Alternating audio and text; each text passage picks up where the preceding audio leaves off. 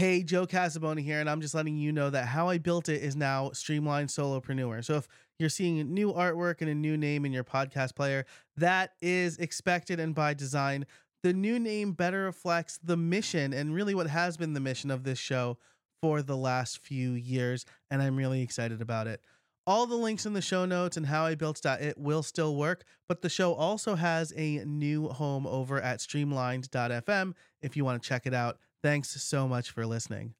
A lot of times we see people want to say like, oh, would you buy this? Or what do you think of this idea? That's so common. Like, hey, I actually did a call with somebody last week who asked me, hey, can I pitch you my idea for my business? I'm getting customer feedback. And so I was really curious about this. And I was like, yes, let's chat.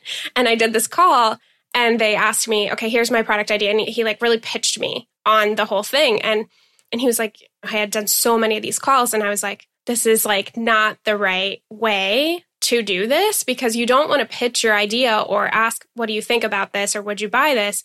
You want to say, tell me about the last time you solved this problem. Tell me about whatever challenges you have around X topic, because the stories are where the data is. Over the last few weeks, you've heard from multiple guests about the importance of research. Daps talked about calculated risks and doing research for the actual calculation. Nikki Rausch talked about speaking your potential customer's language and the requirement to do research to learn that language. Adriana told us to do research while we're preparing to be a guest on a podcast. But that begs the question, how? How do we make sure we're doing the right kind of research to yield helpful information or data, especially if we're not a huge company? Well, we need to do Scrappy research, which is why I brought my friend Becky Pierson Davidson onto the show. She's an educator, speaker, and community-driven product strategist who's focused on helping people like us simplify our customer journey, improve retention, and increase customer lifetime value. And she's got the receipts, working with diverse clients, including personal brands, Fortune 500 companies, creative service agencies, and startups. So I thought there was no better way to close out the year and this season than to talk to her about Scrappy research. Look for these top takeaways. Research prevents you from building the wrong thing. Launches that flop are usually launches that have no research backing them up. Don't just build something for you. It's not about you. Sure, some people will tell you to dog food your own product, but your business won't survive if you're the only customer. And you want quantitative and qualitative research. Look at all of your analytics, see what content performs well, but also survey your audience and have real conversations with potential customers. You only need 5 to find a theme and a problem to solve. Plus, in the Pro Show, Becky and I talk about creating a customer journey map. And for this episode, Pro members do get the video so they can see what we're talking about. If you want to sign up for that, you can join over at howibuilt.it/join, or if you're listening in Apple Podcasts, you can subscribe right in the app. I love talking to Becky. I always love talking to Becky, and I know that this is going to be a hugely helpful conversation for you. So, without further ado, let's get to the intro and then the interview. Hey everybody, and welcome to How I Built It, the podcast that helps busy solopreneurs and creators grow their business without spending too much time on it. I'm your host, Joe Casabona, and each week I bring you interviews and case studies on how to build a better business through smarter processes, time management, and effective content creation. It's like getting free coaching calls from successful solopreneurs.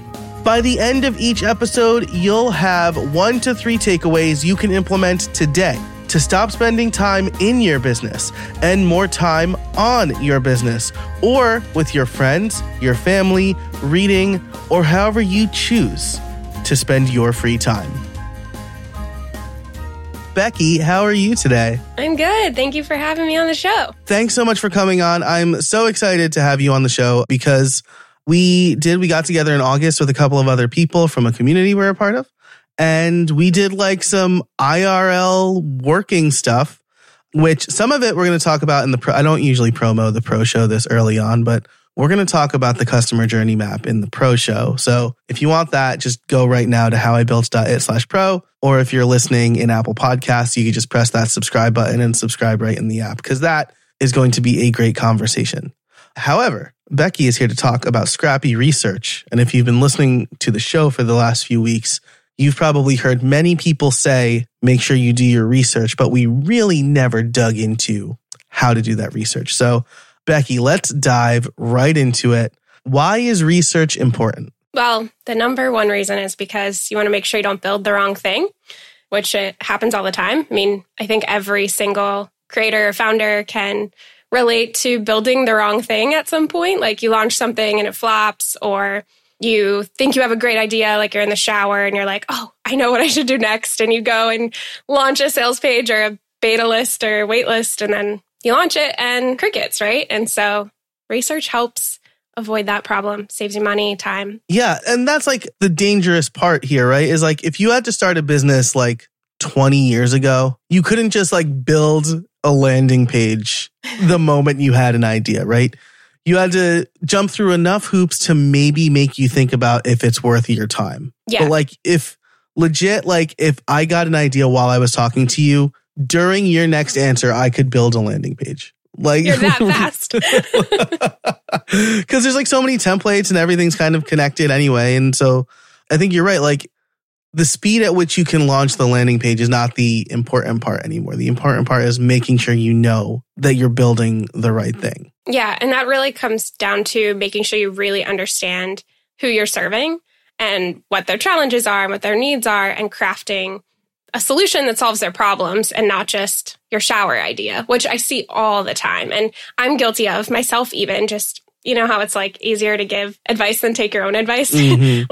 And so sometimes I do it myself and I'm like, oh man, like I really didn't do my research before trying this thing. And so, yeah, it can really save you a lot of time and money and help you prioritize what you should focus on, because we all have a million different routes we could go down. Yeah, right. And I like what you said here, craft a solution to solve their problem, right? Because this is coming from the developer space. Like it was really easy for me to like build a WordPress plugin in a weekend and maybe sell it, right? And then I would build the landing page and I would talk about how it's built with PHP and directly into WooCommerce. And like no one who needs that solution cares, right? Yeah. The solution that someone needed was, I don't know, a plugin I built was like, it would change the name of the product in the cart to remind them of the value without having to go back to the landing page or something. You know, it was like neat little plugin. So that's the solution, right? Prevent churn, right? Or prevent cart abandonment is the actual solution to that problem. So I love that. I guess, how do you temper the excitement, right? Because the excitement is the big thing. Like, oh, I thought of this great idea. It's going to be amazing. I can't wait to put this out into the world.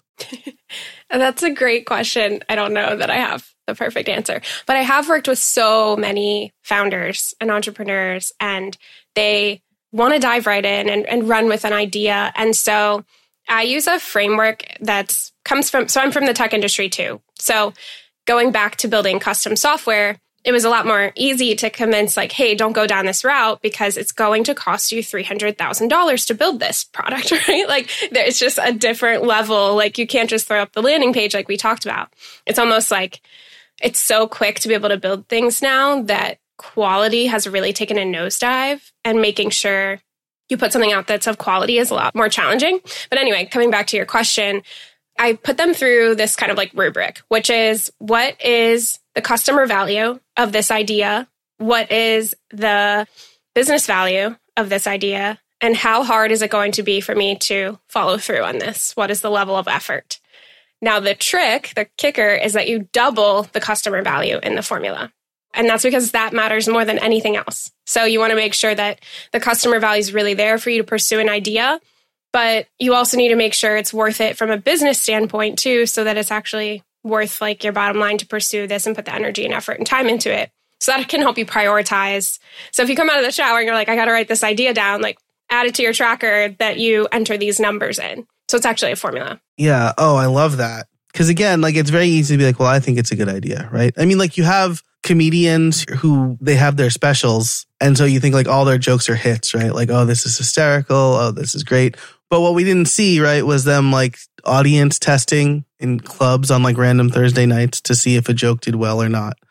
And like, so for the comedian, like the value in doing that club set, right? The value of his or her time is making sure the jokes for the Netflix special are good because you want the Netflix special to be as good as it could be. You want just a lot of laughs. That's the customer value. And so I like that a lot because the level of effort could be low for you or me to throw up a landing page with a, heck, we can go to like oneonone.com and set up a landing page right now, or buymeacoffee.com and set up a landing page right now. Payments accepted in 15 minutes. And then you're like, how come no one's buying my thing? It's because you haven't figured out what the value for the customer is. Yeah, totally. This also can help you with just prioritizing the experiments. So what you described at the comedy club, it's like they're experimenting lots of different ideas. But even a product experiment, like what you just described with the buy me a coffee thing, that's an experiment you're running. And you can only run so many experiments at once. So it's also about prioritizing which ones you focus on. I'm really glad you touched on that because that's the next thing I was going to ask about, right? Because like, I'm a solopreneur, you're a solopreneur. Our job is more or less to experiment and see what works, right? So for example, one experiment I'm running right now is I had a shower idea, and instead of building a landing page and a checkout page, I decided to figure out if my mailing list was actually interested in this. And so I sent an email I got into an argument with my 6-year-old daughter over the weekend. I basically told that story and then I said, I want to do this. If you're interested, email me back and say interested, right? I've got 1,300 people on my mailing list. If like 13 people, Taylor Swift number, right? If 13 people email me back and say they're interested, then I'll be like, all right, maybe this has some legs and it's worth pursuing. So that's like the first little experiment I'm running. To your point, right? This is kind of my own little customer research. These are the people who are most invested in what I'm doing. Yeah. And what you're describing is really like idea validation. So you're kind of actually a few steps deep in the process. Like you've already noticed that this is a problem that exists. And you're like, okay, how can I help solve this problem for my audience? Because they are struggling with storytelling or whatever. Like you've already done some work to get those insights out. So if we like go a little bit stepping back, I think like we start to build a business and we're building an email list, we're maybe launching a product and we're collecting people, right? We're collecting people on this list. We're starting to talk to them, but we're not necessarily like checking back in with them to see why they might have joined for a reason in the first place, but what's going on in their worlds today, now. And so doing continuous, and as you know, I call it Scrappy research. Continuous Scrappy research is really important to be able to just continue to understand the evolution of who you're serving, because everybody's on some sort of transformation and growth and path. So like if they first joined because they were maybe starting a podcast, later down the line, they might actually be struggling with storytelling. So you want to like basically keep learning what they're all about over time. So like, for example, in my business recently, I did a survey and then I also did a bunch of one-on-ones with people that are on my list. And I noticed that this like journey mapping thing was coming up again and again and again. And I'm like, okay, this is really resonating. It's the most popular page on my website. It was this one article I wrote about it. So that to me was an indicator that that's a problem, that people want help with their journey mapping. And I've really kind of run with that in my business. Yeah. Oh, that's so great. That story really resonates with me because I feel like I went through a very similar thing when I joined the lab, right? Which is like, I guess a little over a year ago now, 1.5 years or whatever, where I was like, oh, I'll just like teach people how to make money podcasting, right? Like people would casually ask me about that. And then I realized through people in the lab and through research that like making like your first $10,000, which was like my promise, like was fine. Like some people wanted that, but I noticed that like people who were just starting felt like that was an unbelievable number. And then like the people on the other end were like, $10,000 is not a lot of money. I'm like, oh great, I'm in this weird middle that nobody cares about, or very few people care about. Whereas the automation, the how do you run 3 podcasts with 3 kids, that question, some version of that question kept coming up.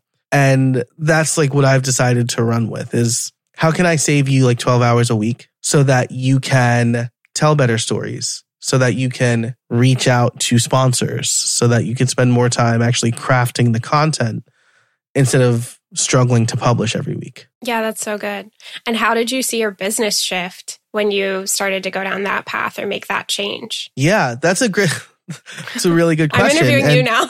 yeah, this is really good though, right? Because I basically went from people who were just starting, right? Like the fatal flaw I always made in my whole career, because I love teaching, is I would target beginners. But the problem with targeting beginners is you need a huge audience if you want to make money off of them. And I don't have a huge audience.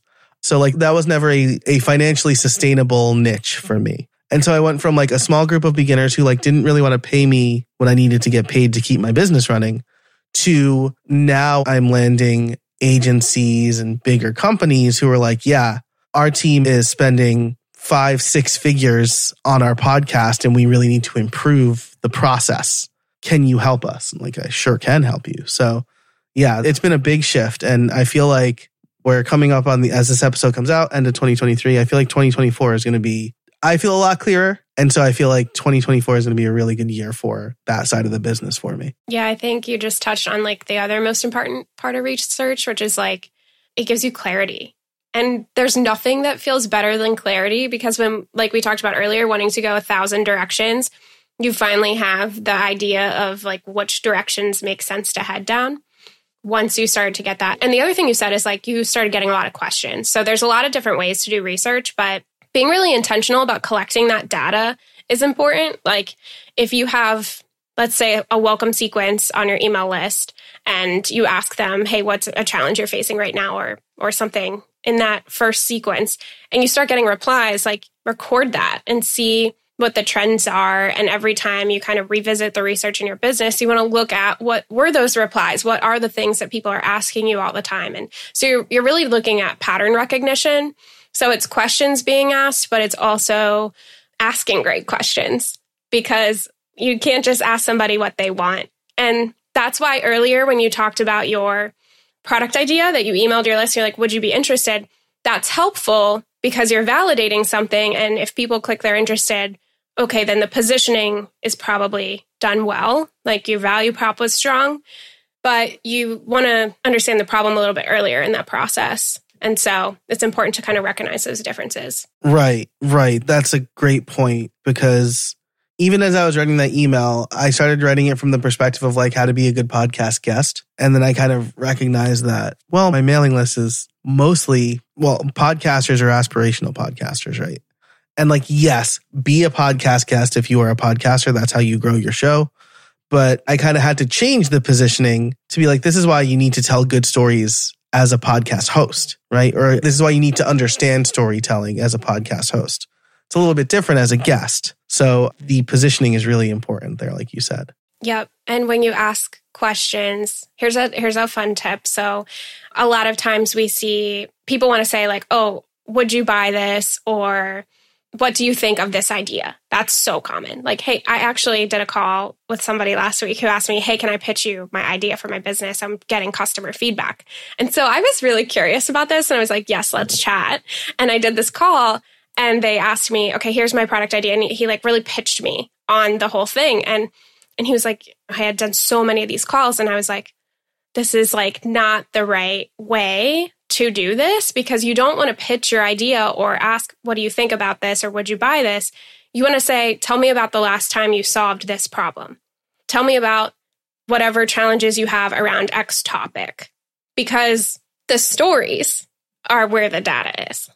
An example I teach my students is if you ask me, how many times do you go to the gym a week? I'm going to tell you, 4 to 5 times I go to the gym. Now, you're not really getting that much information from that. You're just finding out a number, but you're also getting lies. And it's not that I'm intentionally lying to you. It's that humans are highly aspirational. Like we want to say like, yes, I will buy this. Like, yes, I would definitely do this program.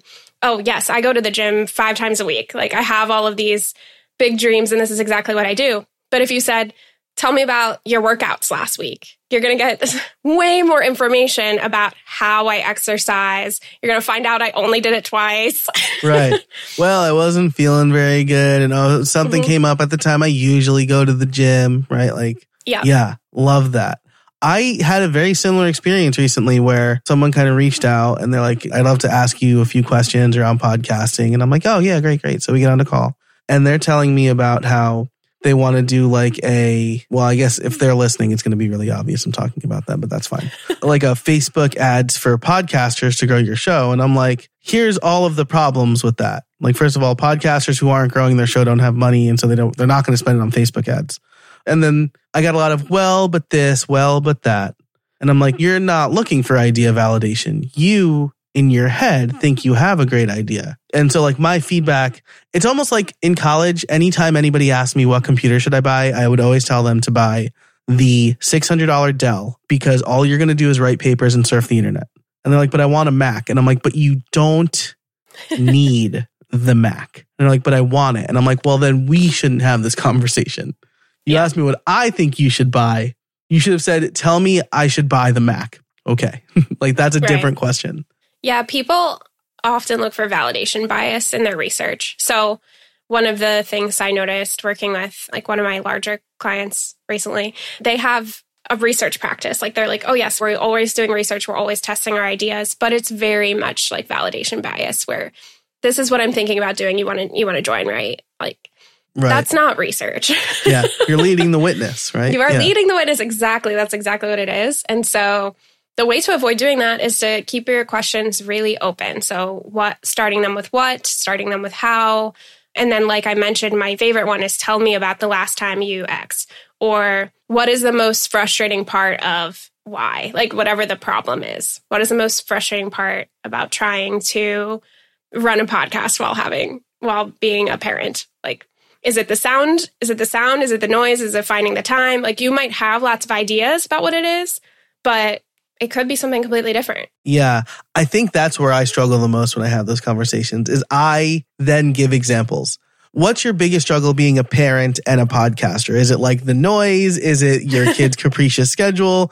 And they're like, yeah, all of those things. And I'm like, dang, like I just gave them like, answers. I messed up.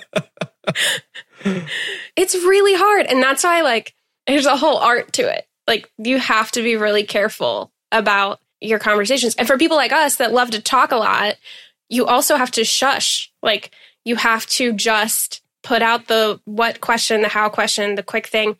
And you want to get that deeper level of why and understanding. So you can follow up with why or tell me more about that. But don't say, like, don't lead the witness and don't give them lots of examples. If they're really stuck and you're pulling teeth in the conversation, that's one thing. But most of the time you won't have that issue. Yeah, I guess if you're pulling teeth, right, is that indicative that maybe they don't have the problem you think they have? Or it's not so big of a pain point maybe that it bothers them? Yeah, that could be it. The other thing could be that you didn't make them comfortable enough in the beginning. It's kind of like when we got on this podcast, we talked for 15 minutes. Right. And by the time we start recording, it's not so like, ooh, we're recording, right? It's like making the person feel really comfortable. So I always tell them, even if I'm like showing them something. So another thing we could talk about is like testing ideas. If I'm showing them something or if we're talking about a specific topic, I'll say like, this isn't my idea. I'm just a researcher. I didn't design this, even if I did, right? Right. You don't want them to feel bad because people feel really bad giving feedback about stuff. So you want to be careful to make them feel like they can be really honest, that they're safe, that they're not being tested.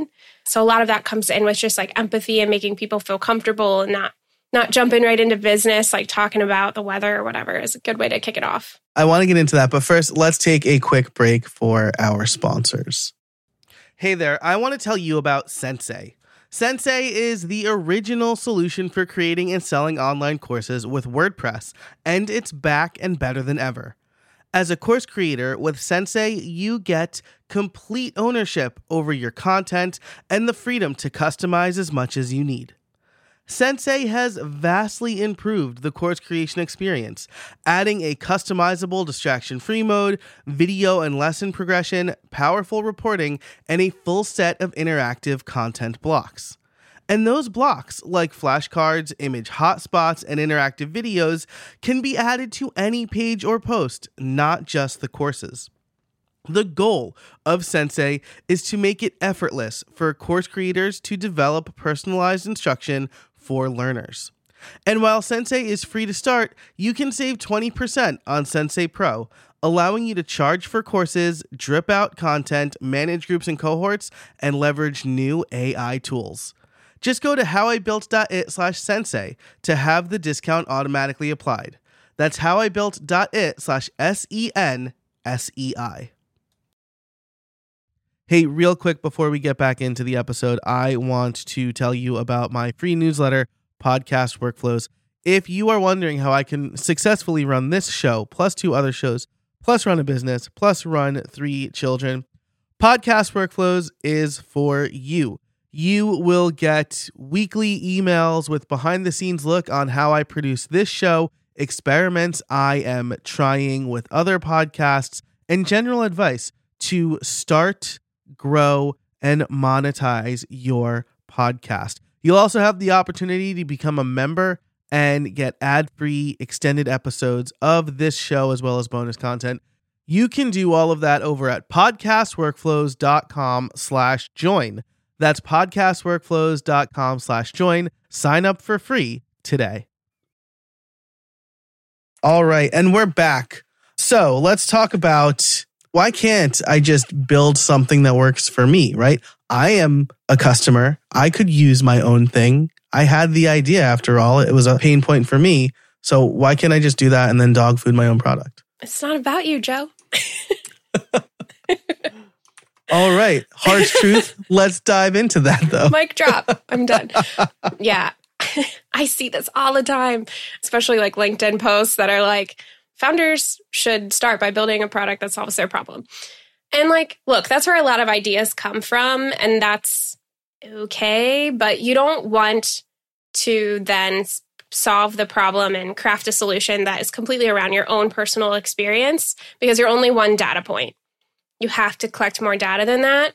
So when doing research, you want a balance of qualitative and quantitative data. Qualitative data are these quality conversations, the one-to-ones I've been talking about. So asking those what questions, asking them to tell you stories. You only need like 5 to start to see trends. So people think, oh, it's going to take me forever to do that work. I don't have time to do that. But it actually can happen really fast. You can get results with even as little as 3 interviews where you start to see themes. Now, this is kind of within a given segment. So for your example you gave earlier, maybe your newbie podcasters, you only need to talk to like 5. And then for your people that are more advanced in their podcasting career, then another 5 of those. So it's kind of based on the segment, but still, or stage of where they're at in their transformation journey, but still you only need 5. And then your quantitative data, you can collect more from more people. So your full list, you could do a survey, you can look at your data analytics of your course products or your email and that kind of thing. So yeah, it's not about you. You need more data than one data point. Yeah, because I mean, right? The honest truth is if you're building your thing and you're the only customer, no one's going to buy, right? This is not like, I guess this is like the big difference between like maybe being a coach and being someone who sells a product, right? Because like Aaron Judge has his own batting coach, right? Right. Or Lamar Jackson, right? He has a coach to help him when he's in the pocket and his O-line is collapsing or whatever. Yeah, now you're speaking my language. Right, but that's going to be different for everybody, right? Tom Brady was apparently like untouchable when he was a football player. So like he would handle being in the pocket that wasn't collapsing very differently. So like there, maybe you have like these one-on-one bespoke solutions. But when you are building something that you want to sell to more than just one person, you need more than one person to validate the pain point. So true. Have you ever tried to use somebody's Notion template and been like, my brain doesn't work this way? Yes. This is what has prevented me from buying other Notion templates. Because I'm like, I don't know if this is going to work for me. Yes. It's like the most hilarious thing in the world to me. Because every time I get one of these templates, I'm like, this doesn't work for my brain. And I've thought about hiring somebody to help me build a dashboard for my business. And I'm like, I just don't think this is going to be a good use of my money. I think I have to spend my time figuring out how I want it organized because it has to work for me.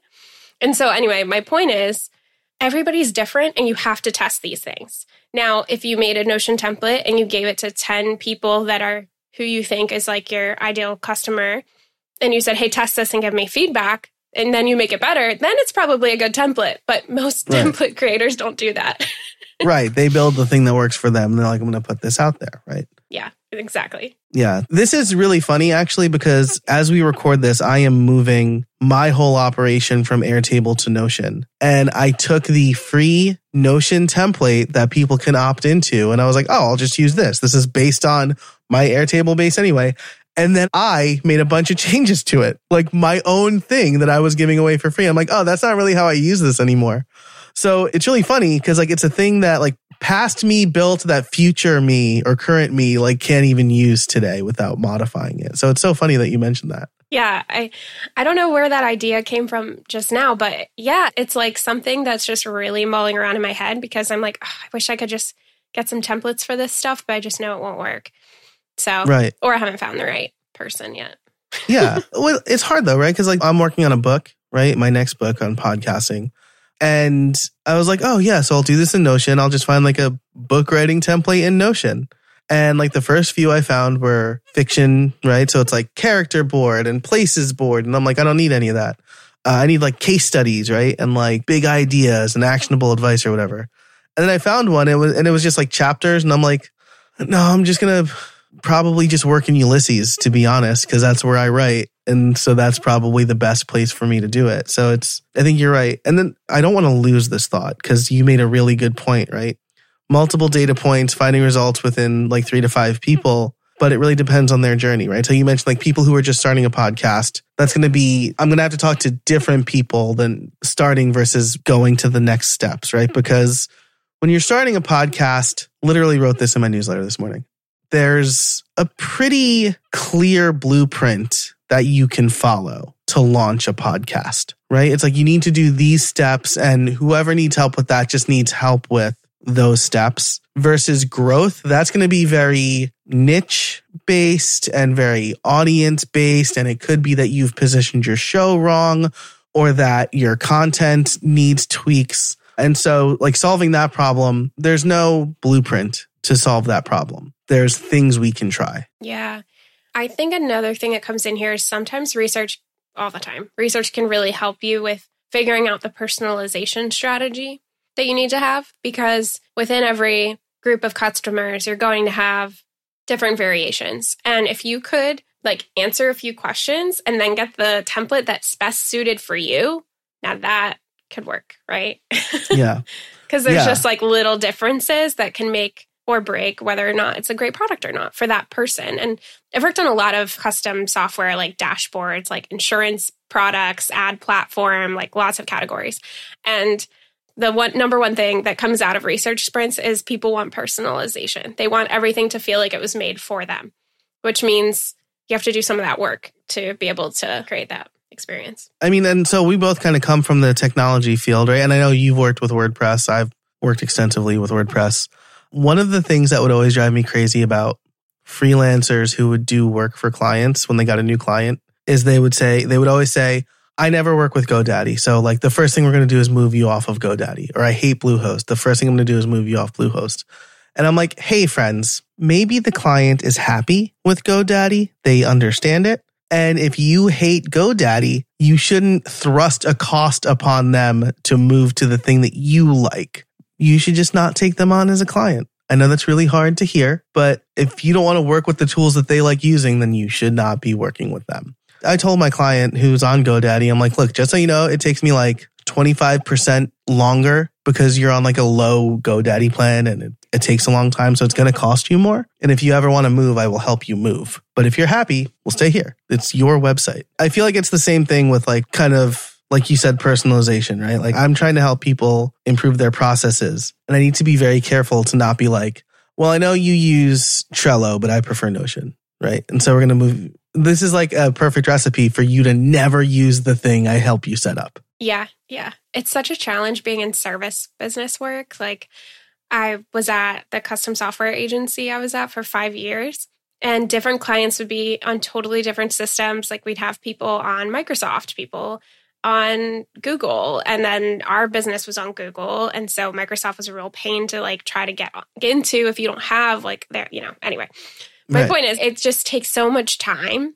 That's a problem that needs solved. There's somebody out there listening. It's like, if you are a service-based business owner and all your clients use different tools, that is such a time sink for the people doing services. But you're right. You can't just move everybody to the systems that you want to be on. Right. I mean, like, if you can, great, right? You're solving a different problem. Or like, you have such a big audience and a big client base that you can very easily turn away those people, right? Who don't fit your exact criteria exactly. But again, like for me, if someone's like, hey, I need help improving my processes, by the way, I use Buzzsprout and Descript, or I use GarageBand or whatever. I can't be like, well, change your whole life for me. Yeah. I draw boundaries with that stuff. Like for my clients that are on ConvertKit, I'll help them set up their lead magnets and automations. If they're on anything else, I'm like, here's my people. Because frankly, I don't want to learn how to do the other tools. It's just not my zone of genius. Like I only can help with ConvertKit because that's what I use in my business, so I know it. Yeah. And that makes perfect sense, right? Like I have tried a lot of tools. So, if someone wants to use Notion or Airtable or Trello, I'm familiar with all of those things. But if someone comes to me and they're like, we use Asana, I'm going to straight up be like, I don't know Asana very well. Here are some ideas, but you're going to have to try those yourself, right?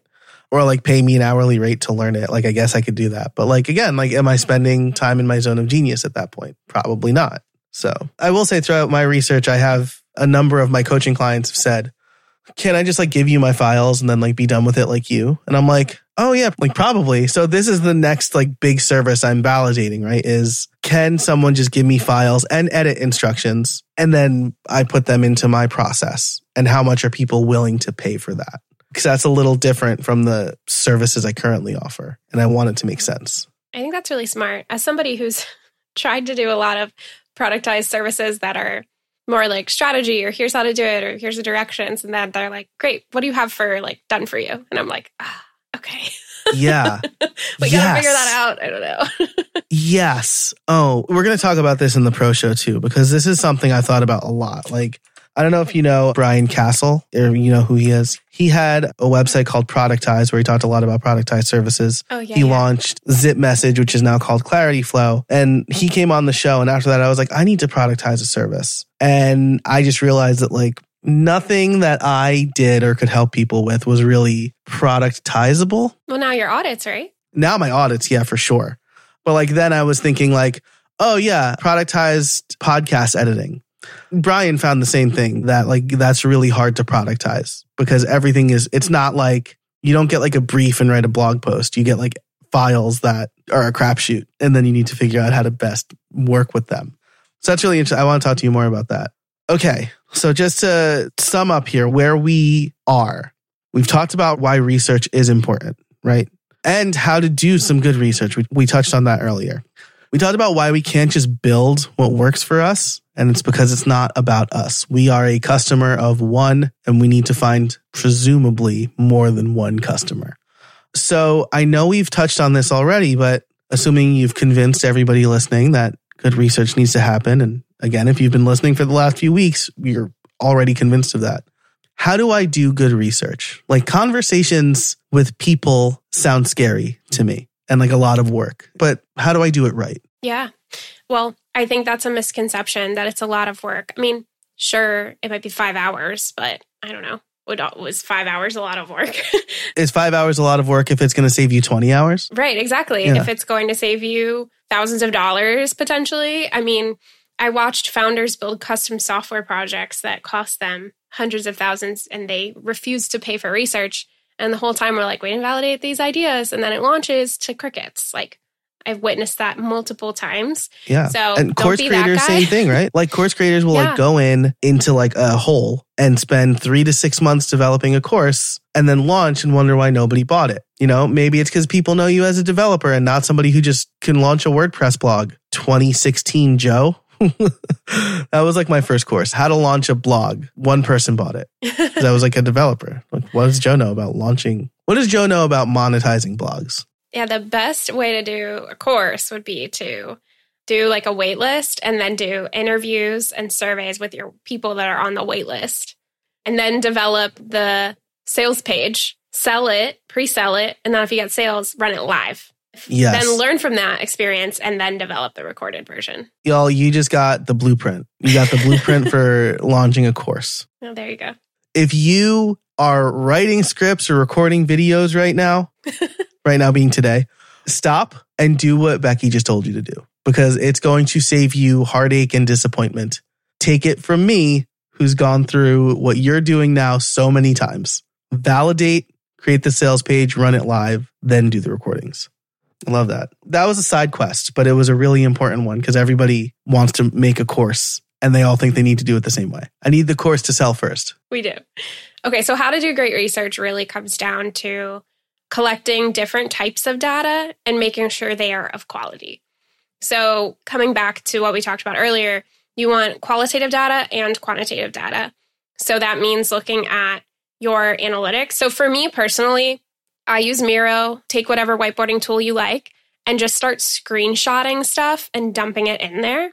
So I go to my website analytics, I go to my email platform analytics, like what were my best performing. And this is very high level research if you want to do like discovery across everything. So what were my best performing newsletters? What pages are most visited on my website? What products are selling right now? What is getting no sales? Looking into email sequences and funnels, like where do people drop off? If you already have a course, is there a certain module everybody stops watching after? Like dig into the data you have and the real numbers you have. So that's number one. Number two is send a survey to your whole audience. Now, surveys, here's a few tips on surveys. You want them to be as short as possible. If it's more than 10 minutes, you have a significant drop off. Less than 5 minutes is going to be the best results you get. So most tools will tell you this takes 3 minutes to respond to. If you're getting above 5 minutes, look at what you can reduce. But the most important thing about a survey is that you have a goal for what you're trying to learn, and that every single question you ask, you know exactly how you're going to use that data. So I actually wrote a survey this morning that's going to people that purchased my program that's running in January. And one of the survey questions is about revenue. Like, where are you at revenue-wise in your business? And I sat there for, probably 5 minutes. And I was like, do I need this question? What am I going to do with this data? Is this important? How is this going to help my people, my community members that are joining this program by me knowing this information? And I could come up with answers. So I was like, okay, great, I'll keep it.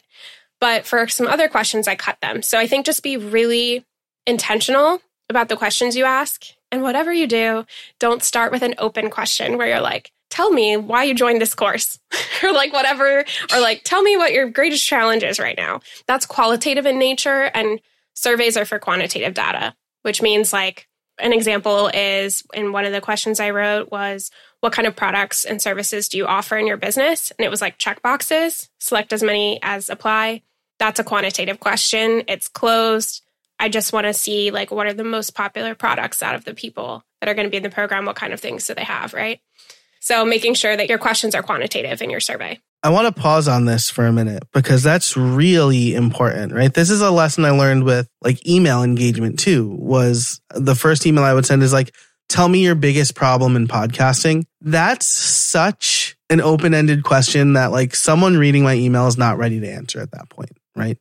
Tell me your biggest anything or your best anything, right? Like that's like people are going to be like, oh, what is my biggest, right? Well, I guess it's like making money, but is that my biggest?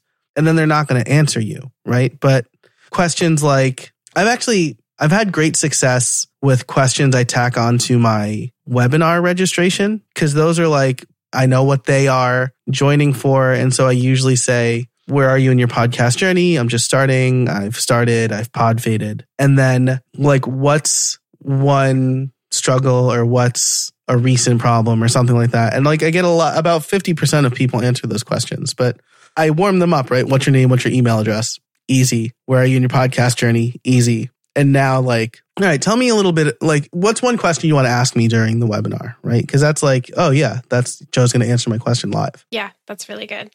Also, people like to talk about themselves. So if you ask in the beginning, like, what are you building? Or I think that's what mine is. People are excited to respond and tell you. Like, ask them about something that gets them jazzed to talk about. Nice. That's really smart. So I love what we've heard here so far, right? First of all, user analytics, like that. I'm just going to put that on repeat or like put that on my whiteboard because like I never look, or I don't look nearly as often as I should, right? I like recently discovered that one of my 20-minute solo episodes is, according to Apple Podcasts, like the most consumed episode, like as far as like minutes listened. And I'm like, wow, I should probably do something about that, right? That feels like an important data point.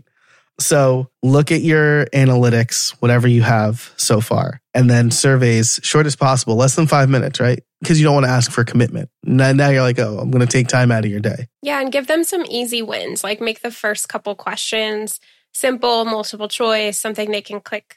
And if you can make it fun in any way, like add fun in and save your open-ended, like you can have one maybe open-ended question, meaning people would type a paragraph. Do it at the very end and make it optional because that's when people give up. Yeah, I like that. I mean, it's the same. That's like the same advice that I would give somebody who's teaching in a classroom and making a test, right? Like the worst tests have the hardest questions first. It's like demoralizing right at the beginning, right? You want to start them with something really easy so that they build their confidence and then ask them the harder open-ended questions, right? What are the ramifications of France entering the American Revolution? Right? Who was the first president should be the first question on that test. Right. So I love that. But there is opportunity for those deeper questions, right? Because you talked about quantitative versus qualitative. And then, so I guess, how do we get some of those deeper answers that we're looking for? Yeah, so that's all going to be in conversations. You can't get the reason is because in a survey, it's hard to follow up with why and really get meaningful answers. And so the qualitative comes in with your conversations. I have a couple tips on that. So like I mentioned, you'll see trends at 3 to 5. So this is where people get really nervous about the time commitment and the effort.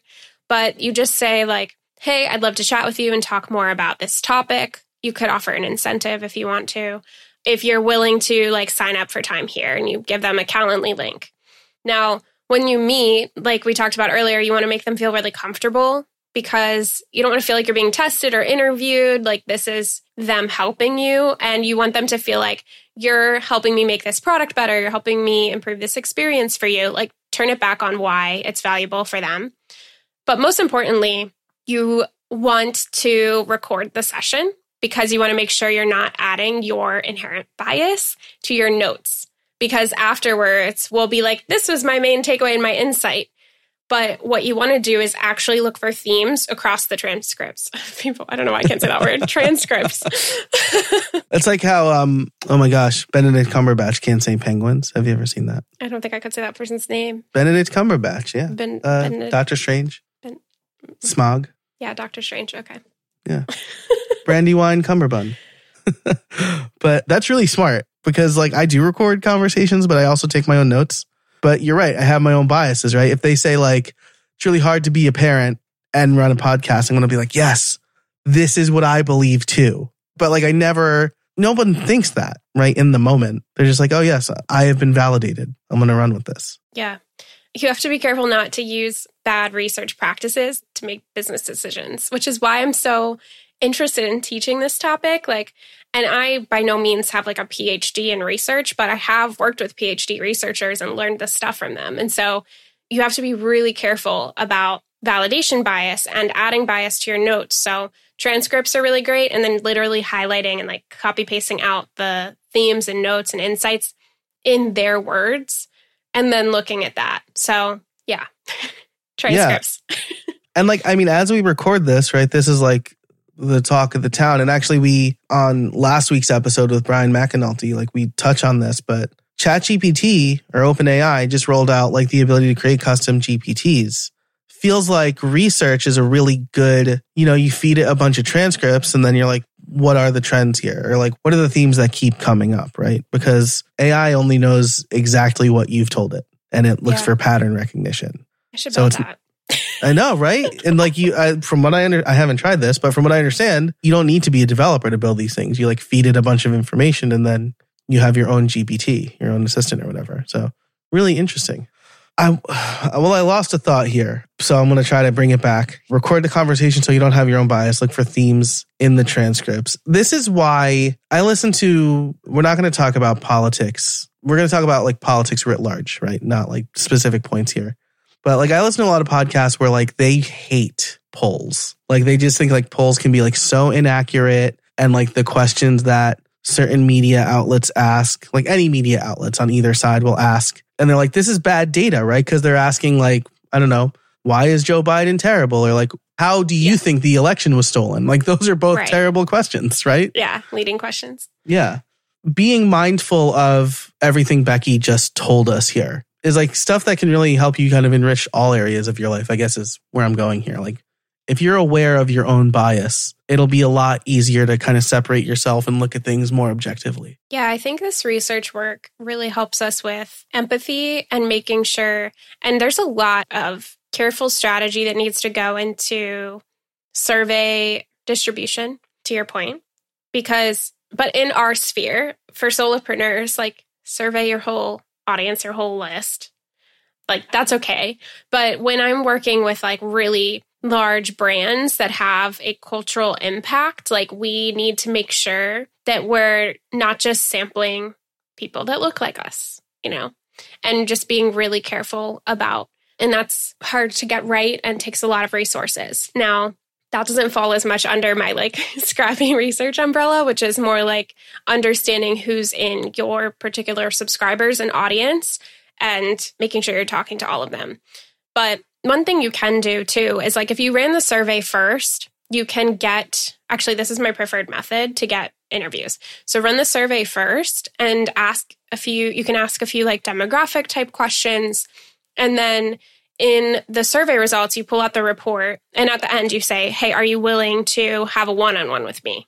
Most people check the box yes. It's surprising. Because we're aspirational and we want to please people, right? Like to your points earlier, right? Right, exactly.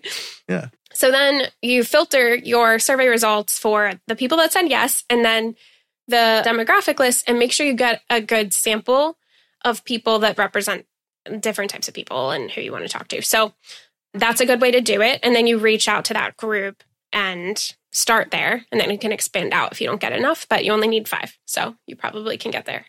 You only need 5. You only need 5. If you take away nothing else, which seems impossible because this has been a great conversation, remember that you only need 5. We're not going for statistical significance here, right? We're going for checking the temperature of the people who have already opted in to what you have to say and do. Well, it's funny, actually, like with interviewing, when you get people on the call that have a similar like persona type, you will see the same thing. Like I've done 5, I've done 25, and by interview 6, you're freaking bored because you're like, every conversation is the same and it just happens over and over and over because the themes are all there. It actually is statistically significant. And this is based on Nielsen Norman Group. I didn't make this up, but that's like the user research, I don't know, Godfather or whatever. Yeah, right. Yeah. They're the people who, I don't know if you've ever gotten like a $5 bill in the mail with like a survey for like your TV watching habits. Am I just old? Like, I just old myself there? Okay. We got one recently. So I'm sure it's like less common now because like everybody streams. So it's like really easy. It's a lot easier to get that data now. But yeah, but that's really interesting. So I know we're like coming up on time here, but I have to ask now, what if you have 6, 7 conversations and like there's no themes? It's just like all over the map. Yeah. Well, if that happens, keep going. You're probably talking to a really diverse group and you need to identify who the different personas and segments are. So you might start to see, let's say you do 10 interviews and you've got themes among 3 and 4 over here and 3 and 4 over here. You just have 2 different persona segments. And I did a really big research initiative like this with Boss Babe members when I had a product at Boss Babe. And we had I think I did 25 interviews. There were 3 clear persona groups. So yeah. Nice. And so, but like, that's okay, right? These are people in your audience. You just need to tailor your offer a little bit to them. Yeah. So coming out of the research, you have to identify, let's say you notice there's 3 different groups. You have to identify which one is the primary one you're focusing on for whatever products you're going to create. So like 65% of ours were one of those personas. So that one's the primary. Okay, cool. That's good. So what we're learning here, right? Do good research and then focus on one, at least to start, I guess, right? Yeah. Yeah. Love that. Well, Becky, this has been an awesome conversation. I could keep going, but I want to be cognizant of your time and everybody's time. So thank you so much. If people want to learn more about what you're doing, because I know you have a cohort or a program launching next month, where can people learn about you, do all the things? Yeah, so I have a program launching next month. If you want to do all this research with me and want my help, I give you feedback on your survey questions, your interview guides, give you tips on how to do the outreach. Then we analyze all the data together and actually map your customer journey and come up with product ideas. So 6-week program. It's going to be great. It starts January 18th. It's called Journey Makers Live. So that's on my website, beckypierson.com/JourneyMakersLive for the particular page. And I'm on Instagram at Build with Becky. I just changed my handle. Build W Becky. Build W Becky. Yeah. Build W Becky. Awesome. I will link all of that, everything that we talked about in the show notes over at howibuilt.it/345. If you want to hear a longer ad-free version of our conversation, you can become a member at that same link, but definitely check out Becky's program because I got like the matinee version of it right early on over the summer, and it helped me shape what I'm offering today. So I can't say enough nice things about it. Becky, thanks so much for spending time with us today. I really appreciate it. This was so much fun. Thanks for having me. My pleasure. And thanks to our sponsors. Thank you for listening. And until next time, get out there and build something.